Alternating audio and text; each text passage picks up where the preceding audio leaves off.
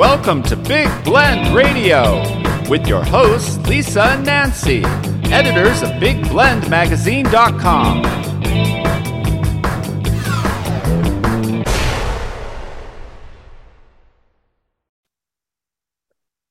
Hey, everybody. Welcome to Big Blend Radio's new Tales of Ted DeGrazia show, where every fourth Sunday we get to chat with our friend Lance Laber. We call him the Tucson Dude. He is the executive director of DeGrazia Gallery in the Sun in Tucson, Arizona. And he joins us. You know, he's been on our show for years, but we know there's so many new people traveling around, new listeners. And, Tucson is an amazing city, and there's so much to experience, like Saguaro National Park. All the museums, there's the downtown district, but art is really at the top of the list when it comes to Tucson, art and food and nature, right? But the DeGrazia Gallery in the Sun is one of those destinations that will blow your mind if you haven't been.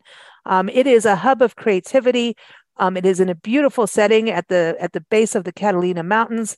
Mm-hmm. And so Lance joins us all the time on shows, but we thought we need to make this a little bit more official, because there's always something new to learn about the infamous artist Ted DeGrazia, who's known for portraying Southwest culture, Southwest life, of desert life. And I encourage you to go to the website DeGrazia.org. So welcome back, Tucson Dude. How are you? I'm good. Thank you. Hey, this is cool. We're excited about doing this new series because I know so many people are interested in art, and I think everyone has to go to the gallery and learn more about Ted DeGrazia, because I think he was the epitome of an artist doing exactly what he wanted to do, no matter what anyone said. He even opened his own gallery when, people said, no, you can't take your art and put it in here. He's like, oh yeah, watch this. I'll create my own. But he also built his own gallery. He traveled. He's also known as one of the most reproduced artists in the world for many reasons. So we can talk about that. But I think the gallery should be really, when you think of a top 10 thing to do in Tucson, I think the gallery should really be on there, because Nancy and I travel full time, as you know. We've been all over. You have too, and travels.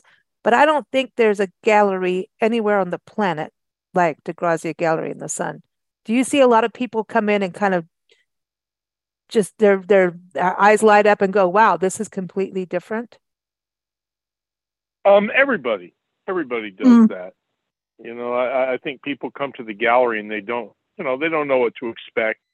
They've heard word of mouth or they've read something, and then they show up, and it's jaw-dropping what DeGrazia did and what he created is quite amazing. So everybody really appreciates it, whether they thought they'd like it or not.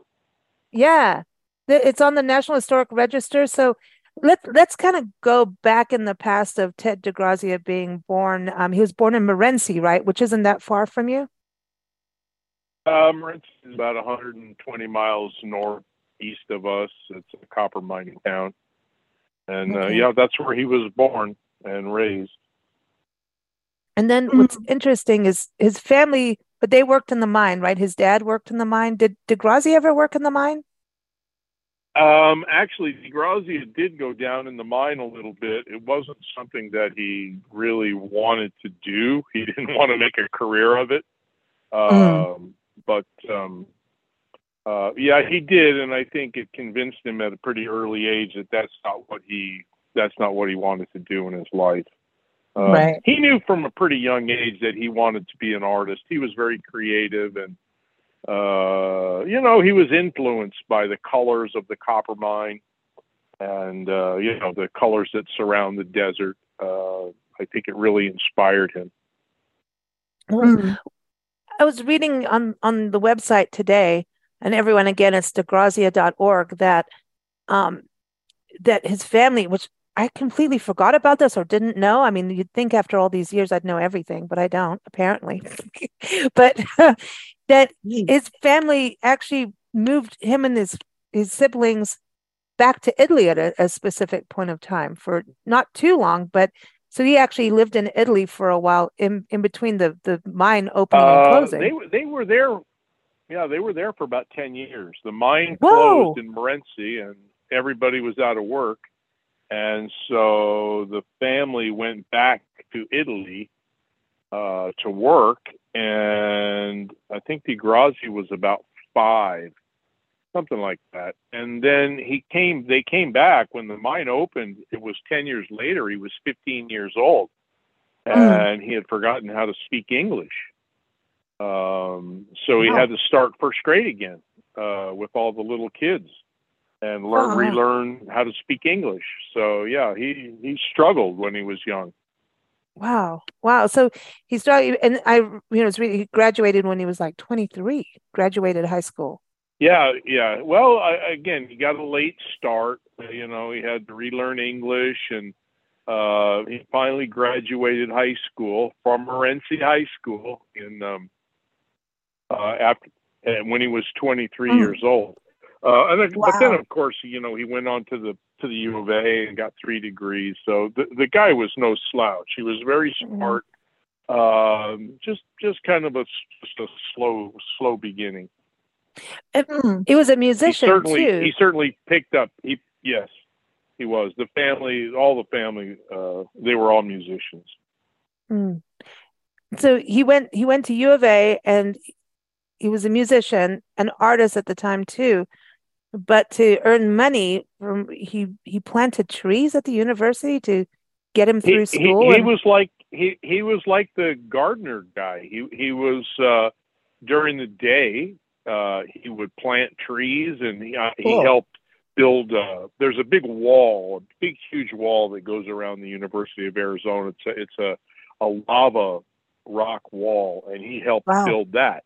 And then at night, he had a big band with his brother, and so they earned money at night, and that's how he put himself through school. Wow. See, this is so cool. Everybody always looks like, age. What age are you? You're supposed to be at this level at this time, but that's only surface. What you're looking at, that's surface. And when you really get to know a person, you realize there's a lot more going on than what you think. And he definitely portrays that. Absolutely portrays that. As a creative individual, how many people can say they're an individual? They're not like something that just was right like the person next door and the person next door. An actual, thoughtful, self-thinking individual. There's a big difference. He was the rebel. That's what he was. He was a rebel. There you go. That's the word. And he rebelled against the government, and he really rebelled against things that he felt were unfair. Taxes, on and on and on. He was a rebel. Definitely. Do you think when he met Diego Rivera and Jose Orozco down in Mexico, which was like a kind of a lucky chance meeting, and then they worked with him, or he worked with them and learned from them, do you think that some of his rebellious spirit was also inspired by them? Or because when you look at what Diego Rivera stood for and Jose Orozco, they both stood for the people. They were kind of like, like Cesar Chavez, right, for the farm workers. And I feel like Ted DeGrazia was that way for the people of Tucson, whether Mexican, all his connections, with the different Native American, indigenous people, that he was about the people and wanting to stand up for their stories. Because I don't think, if you think back in the day, maybe the government wasn't as nice to him, and let's that's today too. Nice yeah, and so I think he stood up for them through his art. Well, I think that rebellious attitude, he always had that. And I think that's probably maybe one of the reasons he got along with Diego Rivera, was that it was all the same attitude. They all had this kind of anti-government. Don't get me wrong, DeGrazia was not a communist. DeGrazia was a capitalist through and through, where Diego Rivera was a communist. But you know, it was still That's they interesting. still had that you know, they still had that adversarial feeling toward the government. Mm-hmm. Well, you know, you don't want to be curtailed, you know, and you don't want somebody to tell you how to think, tell you how to paint, tell you how to do this, color within the lines, screw the lines. You know, that's how artist thinks. We don't need the lines. Mm-hmm. We don't want the lines. We're going to Yeah, change no, the lines. he didn't want anybody telling him what to do. He was Exactly. going to do what he wanted to do. You know, Yeah. the thing was that DeGrazia was a decent human being. He was a Mm-hmm. good man. Yeah. And so there was never any worry that he was going to do something wrong, but he was just going to do it the way he was a sovereign citizen. Yeah, yeah. Well, But yeah, that's an integrity that's to it. your art and who you are, right? In there's he was always studying and learning, and I think his kindness towards, you know, the local peoples shows, you know, he was a decent human being. He did care, but Absolutely. he didn't stand for stuff that is just stupid. Like, you know, there's also you know, the art world is not the easiest of worlds, and at times can be a little on the snobby side. And I think that he also stood up against that, in that going, okay, well, if you don't get my stuff, I'm going to continue anyway. And that's how, because didn't the gallery as it stands now, which is the 10 acres, it has, you know, his house, you've got the actual gallery, all adobe buildings, you've got the mission, you've got the little gallery, you know, and also his gravesite, and then also his wife, you know, also Marion DeGrazia is also, but she's got ashes scattered right in the tree there. But I mean, this is like a compound, really, that he was just like, you know what, I'm doing my own thing, I'm sailing my own ship in the desert, right? Beautiful setting. But I think he started at a smaller gallery, right? So he kind of, no matter what, he had this did. vision. The vision was this: nobody would show his art, and if he was going to make it as an artist, he had to show his art. So it's like, if no one's going to let me hang my art, I'm going to have to make my own gallery, and that was his road to success. He built a smaller gallery in the middle of Tucson. Sorry. No, I was just going to say, do you have any idea why they wouldn't show his work? Because I mean, yeah, I don't know. Well, people look down on DeGrazia. They in his early days, he painted very, very sad, dark kind of paintings, you know, like Mexican Revolution and people, sad peasants, and you know, very sad things that commentary. The things that Diego Rivera loved. He said, this is great stuff, but really people didn't necessarily want to buy the firing squad wall to hang up over their fireplace. So he wasn't selling a lot of work. And then when his you know, his style, but his subject matter started to change, and he started painting little children, you know, because people were demanding this of him. People liked it, and so nobody wanted to show that work. So he just had to do his own gallery. Oh, and wow. Of course, it exploded. I mean, DeGrazia was wildly successful over the years, and just made a fortune. He made an absolute fortune in his life.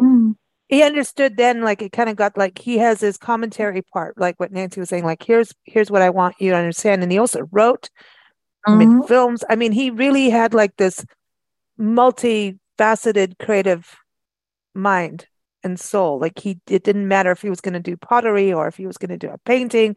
He wanted to do whatever the hell he wanted to do, and that was that. And or a movie, you know, movies. There was music. There was no bounds to this guy. He just he tried everything. Yeah. And he was That's successful cool. with just about everything he tried. Becoming one of the most reproduced artists, did that start with the UNICEF card, with him understanding this is what people want? So on the capitalistic side, to do it that way. Yeah, that was the Los Niños image that he painted a painting called Los Niños. It was children dancing in a circle, and this is what UNICEF got a hold of this image and contacted him and said, we'd like permission to reproduce this. And they sold millions of greeting cards, millions worldwide, and that really, really put him on the map. But he was already on his way to that, but this really, really set him up. You know, there was this era of when you try to put your art into a gallery, the powers that be in the gallery really were looking not at art or understanding art, they were looking at marketability and who they could sell what to, knowing their clientele. So there is an era of, or a time, when a gallery wasn't really a gallery, and it wasn't a introduce new artist and promote art as the message from the artist. It was, what can I sell to this client? Because I know they like these 3 colors, or they like this kind of landscape, or they want this kind of that. You know, so it was more of a marketing effort than it was art. And I think that he was one of the people that got caught up in that. Well, they all got to make money. I mean, that's the whole idea. Exactly. Is to make a living from your art. And you know, DeGrazia had a rough time of it in the beginning, but as time went on, he started making his fortune. But that's when people started to really criticize him. You know, you're selling magnets, you're selling you know, plastic pendants, and you know, he was criticized for being commercial, and where every artist in the world does this now. You know, I mean, everybody does this. So, but he was the first one to get really, really highly criticized. And he was looked down upon, especially in Tucson. Oh, that's so wild. Which is too bad. Yeah, when you go to the gallery, number one, you see the creativity of the building, the architecture, and the fact that he built it by hand with his friends by hand, you know. And I mean, I know they had tools and stuff, but you know what I mean? This is something that he created and designed, and it was very South. All the inspirations of the desert, right? And how people needed to live with nature too. And then when you go in and you see the art, you've got the permanent exhibits. And then you've got rotating exhibits, which I think is great, so people can see, because you've got so much in the archives, right, to share with people and put together as here's these themed exhibits to learn more about his perspective and tell the stories that he was such a storyteller. But then when you go in the gift shop, it's like, it blows my mind. Like, for Christmas, like, you got ornaments, you've got Christmas cards, you've got like calendars for the next year, you've got all these things. But at the same time, like nowadays, artists can go on these websites and, you know, people can envision their art in their room, their living room or whatever, and purchase a shower curtain with their art on it, you know, that kind of stuff, like you're saying. He understood that, but didn't he have to do it? It wasn't like just regular printing at that point too. Didn't he have people actually recreate his work for him, like take his designs? Yeah, well, he had a guild of artists that, you know, they would make silver earrings, and they would make you know, they would reproduce his stuff for the gift shop, and that was you know, he was criticized for that. But I don't think he cared. I think that he was laughing all the way to the bank. And You know, rank and file people just loved him. The regular, normal people of the world loved him. It was kind of the snooty art community that maybe they were envious of his success. Maybe they thought his art was childish. Whatever it is, they were barking up the wrong tree. Yeah, that is that era of art only belongs to the rich.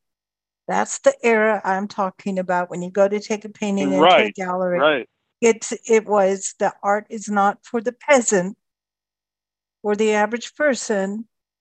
Art is for rich people only, and not that they even care. They might purchase, but their level of understanding and appreciation isn't different than anybody else. Sorry. Sure. You know, I will say this is the thing that DeGrazia was real successful at, was bringing art to the average person. You could come into the gallery and spend $10 and get a nice piece of art that you love without having to spend thousands of dollars. And this is what he was roundly criticized for, was selling cheap, inexpensive art, I should say. But he broke the rules. That's what he did. He always broke the rules. I love that because why should it only be for the rich, right? You know, to me, that's the beauty of art, is to connect and make people understand. So I think he was like this giant spokesperson for the people and the nature of the Sonoran Desert and of Mexico, and understanding the area. That's why I say when people go to Tucson, I'm like, you want to actually understand the people, the cultural backbone of Tucson, Arizona, which is in the Sonoran Desert, which is, you know, this amazing biodiverse and culturally diverse area. I mean, you've got 5 seasons, and he portrays the wildlife, the vegetation, the people. He tells the story of like Father Font, you know, who he loves, right? And he tells all of these cultural histories and traditions. I mean, I'm not personally a fan of rodeos and things. That's just not me. But that is part of the cultural history, and it's huge in Tucson. It's a huge piece of history for Tucson, and he did that. It was a lot bigger in the past. You know, rodeos and bullfights were all still a very big deal back in the 60s and the 50s. You know, it was a different world back then, and you know, things that aren't quite accepted today were fully accepted back then. I think he told the story, the history of the people. Like, you know, Cabeza de Vaca, there's the one exhibit, permanent exhibit, is my favorite, because it tells the story of Cabeza coming over with his 200 people crawling through the desert of Texas, dying, you know, in Cabeza de Vaca. And I think he was interested in those who wrote the stories and told the stories, and that was his history, because sure. Cabeza de Vaca, and I know we went to Galveston to go find Cabeza de Vaca's monument, right? Oh gosh. And I don't even want to talk about the amount of like the non-polite language that came out of my mouth going from Houston to Galveston in traffic. I don't, because they were doing construction. It was a mess. But by the time we get to Galveston, and I'd done all this research on him, and yet DeGrazia did this amazing portrayal of what these people went through. You know, these explorers come off a ship, and then you're literally dying in the desert. This is not a terrain they're used to, but he documented everything. And he is actually considered the very first travel writer of Texas. When you think about travel writers now, like in Anthony Bourdain, the foodie writer and interpreter, like he is, like, to me, the Anthony Bourdain of the Southwest. That's who I think Ted DeGrazia is, in that, like, don't tell me what to believe, but telling the story of the people. But think about it in a way, right? And so when you read about Cabeza de Vaca, and then you go and they have this tiny plaque. That's it. And one thing you could barely see. And I was, now I do know we have to go back to Houston. The Botanical Garden has like an actual sculpture and more than a tiny plaque, but I was like, I can't, like Ted DeGrazia would be so pissed if he went there and saw them just give him on the ground. Everybody else has these big pillars and Cabeza's on the ground with a plaque that he landed here. That's it. Like, this dude did so much, and 200 people in the desert crawling through. That desert is vicious. And so DeGrazia, what he's done for that, what he did about Father Font and even Juan Bautista going through, and everywhere we go in the Southwest and beyond the Southwest, we find DeGrazia everywhere. It's crazy, the stories he's told and how far it's gone. But I feel like I don't think I would really have gotten the visuals of Cabeza de Vaca and the people and what they went through if it wasn't for the gallery and seeing his art. I don't think I would have gotten it. You can't get it from a little measly plaque. Sorry, mad at it. I'm still really mad to get there, and they didn't give this guy justice. But DeGrazia did, DeGrazia did. I mean, I don't know. It was such an interesting story.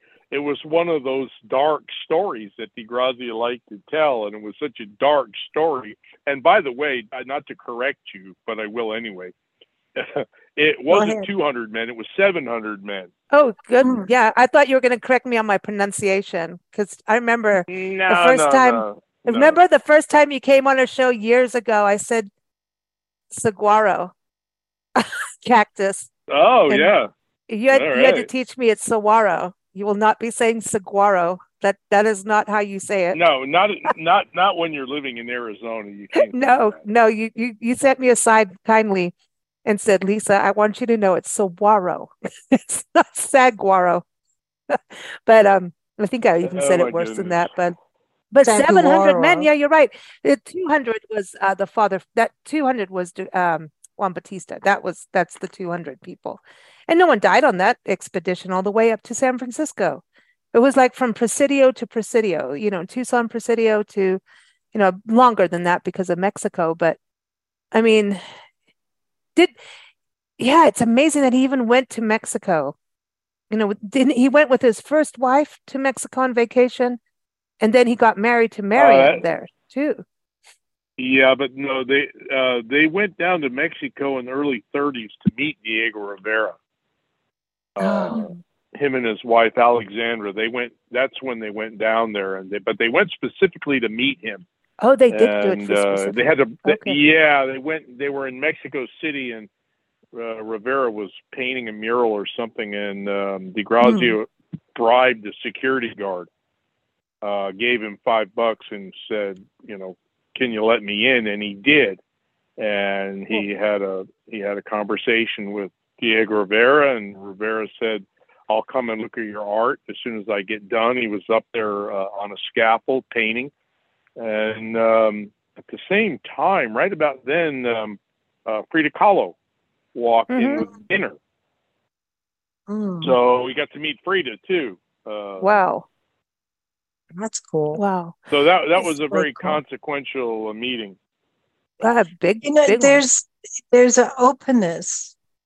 If you look at the history of art and you look at paintings, like the classical paintings up until things got a little shook up, there's an openness of music and paintings that had to happen. There were rumbles before, like this is too staid, all these art rules for classical paintings. You had to do it this way, and you can only do it that way, and you can only mix so many colors together and all that. And then you come across somebody like Ted DeGrazia goes, oh, screw that. I'm doing it my way. And here it is. And the difference is the openness of his artwork. When I say openness, I mean the welcoming of, oh, I can identify with that, as opposed to somebody has to explain this painting over here to me, or they think they need to explain it, right? There's a difference. Right. There's a difference, but that's true. Yeah. so you can look at Ted DeGrazia's work. You don't really need someone to interpret. It's cool if there's a caption on the painting who says when and why it was done and the story behind it. That's always great. I love that, because now the painting even means more. But it's not like it used to be with the classical paintings where you're like, I don't know what the heck I'm looking for. Well, he did abstract too. He did abstract, and that's on display. But I mean, good art, in my opinion, I will put little court marks there, in my opinion, doesn't need to be explained. You should get a feeling from it. And you're not going to get it from every piece of art because no one gets everything, right? But when you look at DeGrazia's art, you can feel it, and I feel it's always warm. And you're talking about dark periods and all that, but when I look at his work, I find it very open and warm and welcoming. I think he's always telling the story of bravery. Yeah. But art's a funny, it's an odd subject. It's a weird thing because you're really talking about people putting their emotions on canvas or paper or in clay or whatever they're doing. And that's a tricky thing to do. But his art is simple, but he has a movement. It's not like a gazillion lines in his art. He keeps things so simple, but there's the exhibit you have now, the trail rides and the people on horses, right? And if it's like a cowboy or something, you can see like a cloth around, like just this basic thing, you can already envision and feel that it's like a cold morning, or you know what I mean? I find that amazing about his work, how it was done simply without it wasn't over processed. And yet you have the movement, but you could get the feeling immediately. And that's why I think what's so great about it, he's, as a storyteller, I think he also allows you to envision and to feel what these people went through. We like him. I wish we met him. Did you meet him? You did meet him, Lance. You did when you were a kid. Didn't you get to meet him? Yeah.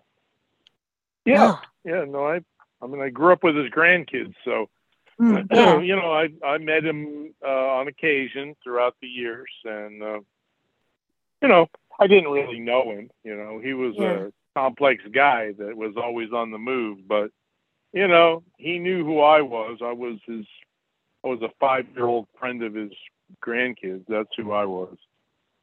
He's like, that's a kid over there. Tell everybody a little bit about Arizona Highways, because isn't that part of his success was working with the editor? Yeah. Well, in the early 40s, the editor, Raymond Carlson of Arizona Highways, discovered DeGrazia,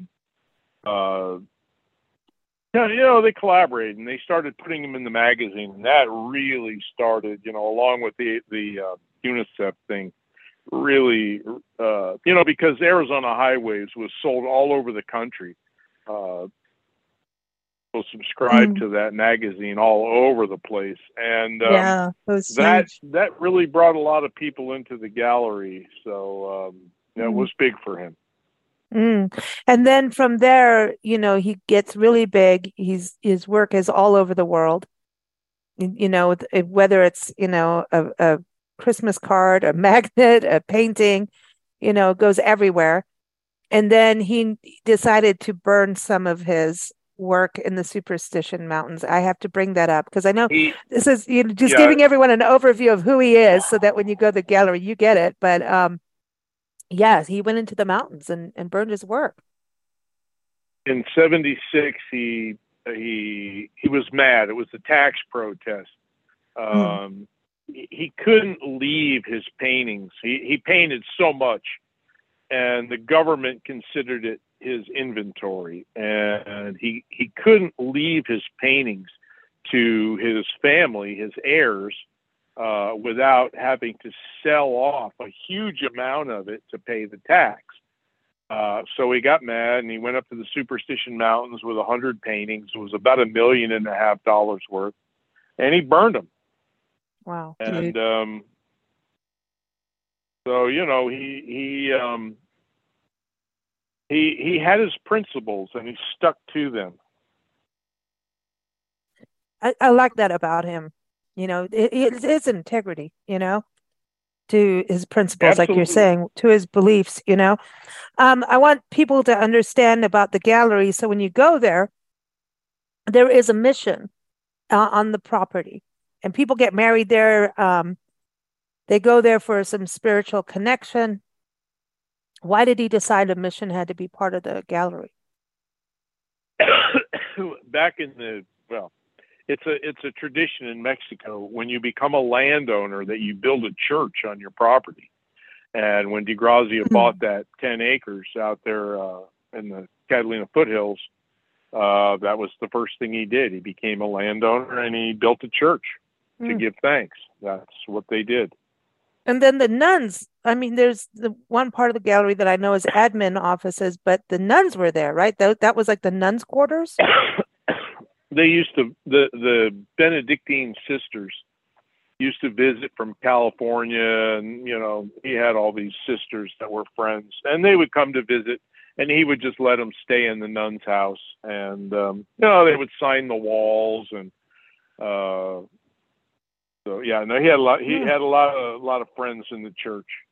And I know that you have the annual exhibit, The Way of the Cross Up, and that's something that you always laugh at. If you ever, you're not allowed to not, to skip that. You have to do that every year, no matter what. And this is, on display through Lent, but it's 15 original paintings showcasing the suffering and crucifixion of Christ. And this is something you do every year. They're on display until the 30th of August this year. Just like the rotating exhibits, there's also On the Trail with Ted DeGrazia, abstract paintings of Ted DeGrazia, and DeGrazia Underground, Miners and Prospectors of the Old West. Those are the 4 exhibits on display until the 30th in 2023. All of that is on DeGrazia.org, and they're on Instagram and Facebook and everything. But The Way of the Cross, do you think that kind of came from the sisters giving him a little nudge? You must do this. Do you think one of them said, "I'll whack your knuckles if you don't do it"? At the University of Arizona, there's a Catholic center called the Newman Center, and the priest that was there at the time asked DeGrazia to do this, and DeGrazia in the beginning said no. I'm not good enough. I'm not worthy of doing this. And the priest said, well, I think you are. And, please give it a try. And so DeGrazia did. And of course, he knocked it out of the park. He did this incredible Way of the Cross. And that's how it came to be. And they actually put it up at the Newman Center until they found out the value of the collection. And the priest said, no, you got to come and take this back. We'll put prints up. We can't afford the insurance. So wow. Anyway, that's how the Way of the Cross came about. Wow. And he has, instead of the 14 stations of the cross, he had 15, right? So yeah, he added one. Yeah. And then he has an audio tape where he talks too. And when you go to the gallery, I encourage you to watch the video, his video biography explaining his art and who he is. It's just a really good introduction, but the gallery is so cool. The adobe buildings, the just being out there in the desert too, and the cactus corral at the center of the courtyard with the fountain, the yaqui dancer. There's always something new to learn. And again, Nancy, didn't we learn more today how long have we been talking about Ted DeGrazia? For years. And every time you come on a show, Lance, we learn something. He's a complex person. Yeah. Every single time you come on, we learn something new. And every time we go to the gallery, there's something new. So I encourage everyone to go to DeGrazia.org and go to the gallery. It is beautiful. And if you're road tripping this summer, put it on your list. And Tucson should be on your list, period. Isn't Tucson one of the best cities, Lance? It really is. It is. It's. Well, I was born here, so I think it is. It is. Yeah, it's a nice place. It's a very nice place. I love it. I love it out there. And don't be afraid of the summer. Summer can be, yes, really hot, but then you can have siesta time. But if the monsoons come, it is magic. Monsoon rain. Hey, I love it. After spending back east in winter, I'm ready for Tucson. Yeah, to me, I want 120 degrees and monsoons. I and know, all of it sounds good to me. I know. Are the cactus well, it's starting on to the bloom? way, so. Yeah. Is it? Ooh. Not, yeah, a little bit. Yeah. It's turning spring. You know, the flowers are starting to pop. Nice. Nice. I think it's going to be a magical year in Tucson this year. And I want everyone to go. Well, everyone, we're going to go ahead. I'm going to say we got a lot of rain, so there's going to be lots of flowers this year. That's what I think. Cool. I think this is going to be one of those crazy cool. I mean, even Joshua trees in bloom. And this is the thing, for people road tripping and national park people, you've got Saguaro National Park, Saguaro, just for lads. Saguaro National Park, Sabino Canyon, Fort Bowie, down the road in Wilcox area, Chiricahua Mountains, Gila Cliff Dwellings, and then you can go up to I mean, there's just so many parks and public lands to experience, and it's easy to go up to like Death Valley from there, Joshua Tree, Anza Borrego. I mean, it just is so centrally located. If you're traveling if you fly in, Tucson has one of the best airports on the planet. It is one of the easiest airports to fly out of and arrive in. It's quiet. There's very few airports like Tucson, and I encourage people to use that airport because it is so much easier than going to one of those crazy big ones where you get lost. Lance, have you flown out of there recently or picked anyone up there? It's really quiet. It's quiet. Yeah, it's like quiet. It has been. Yeah, it's a quiet airport, so which we love. It's really easy, and once you get out, you're like, "Wow, I am out in the desert." It's awesome. So, but again, everyone, we're going to be here every fourth Sunday, picking Lance's brain for news stories about Ted DeGrazia, which he always has something awesome to tell us about. He is the Tucson dude, and that's why he will stand up and say, "Yes, it is one of the best cities on the planet." So, thank you so much, everyone. Keep up with us at BigBlendRadio.com. Thank you so much, Tucson dude. Thank you.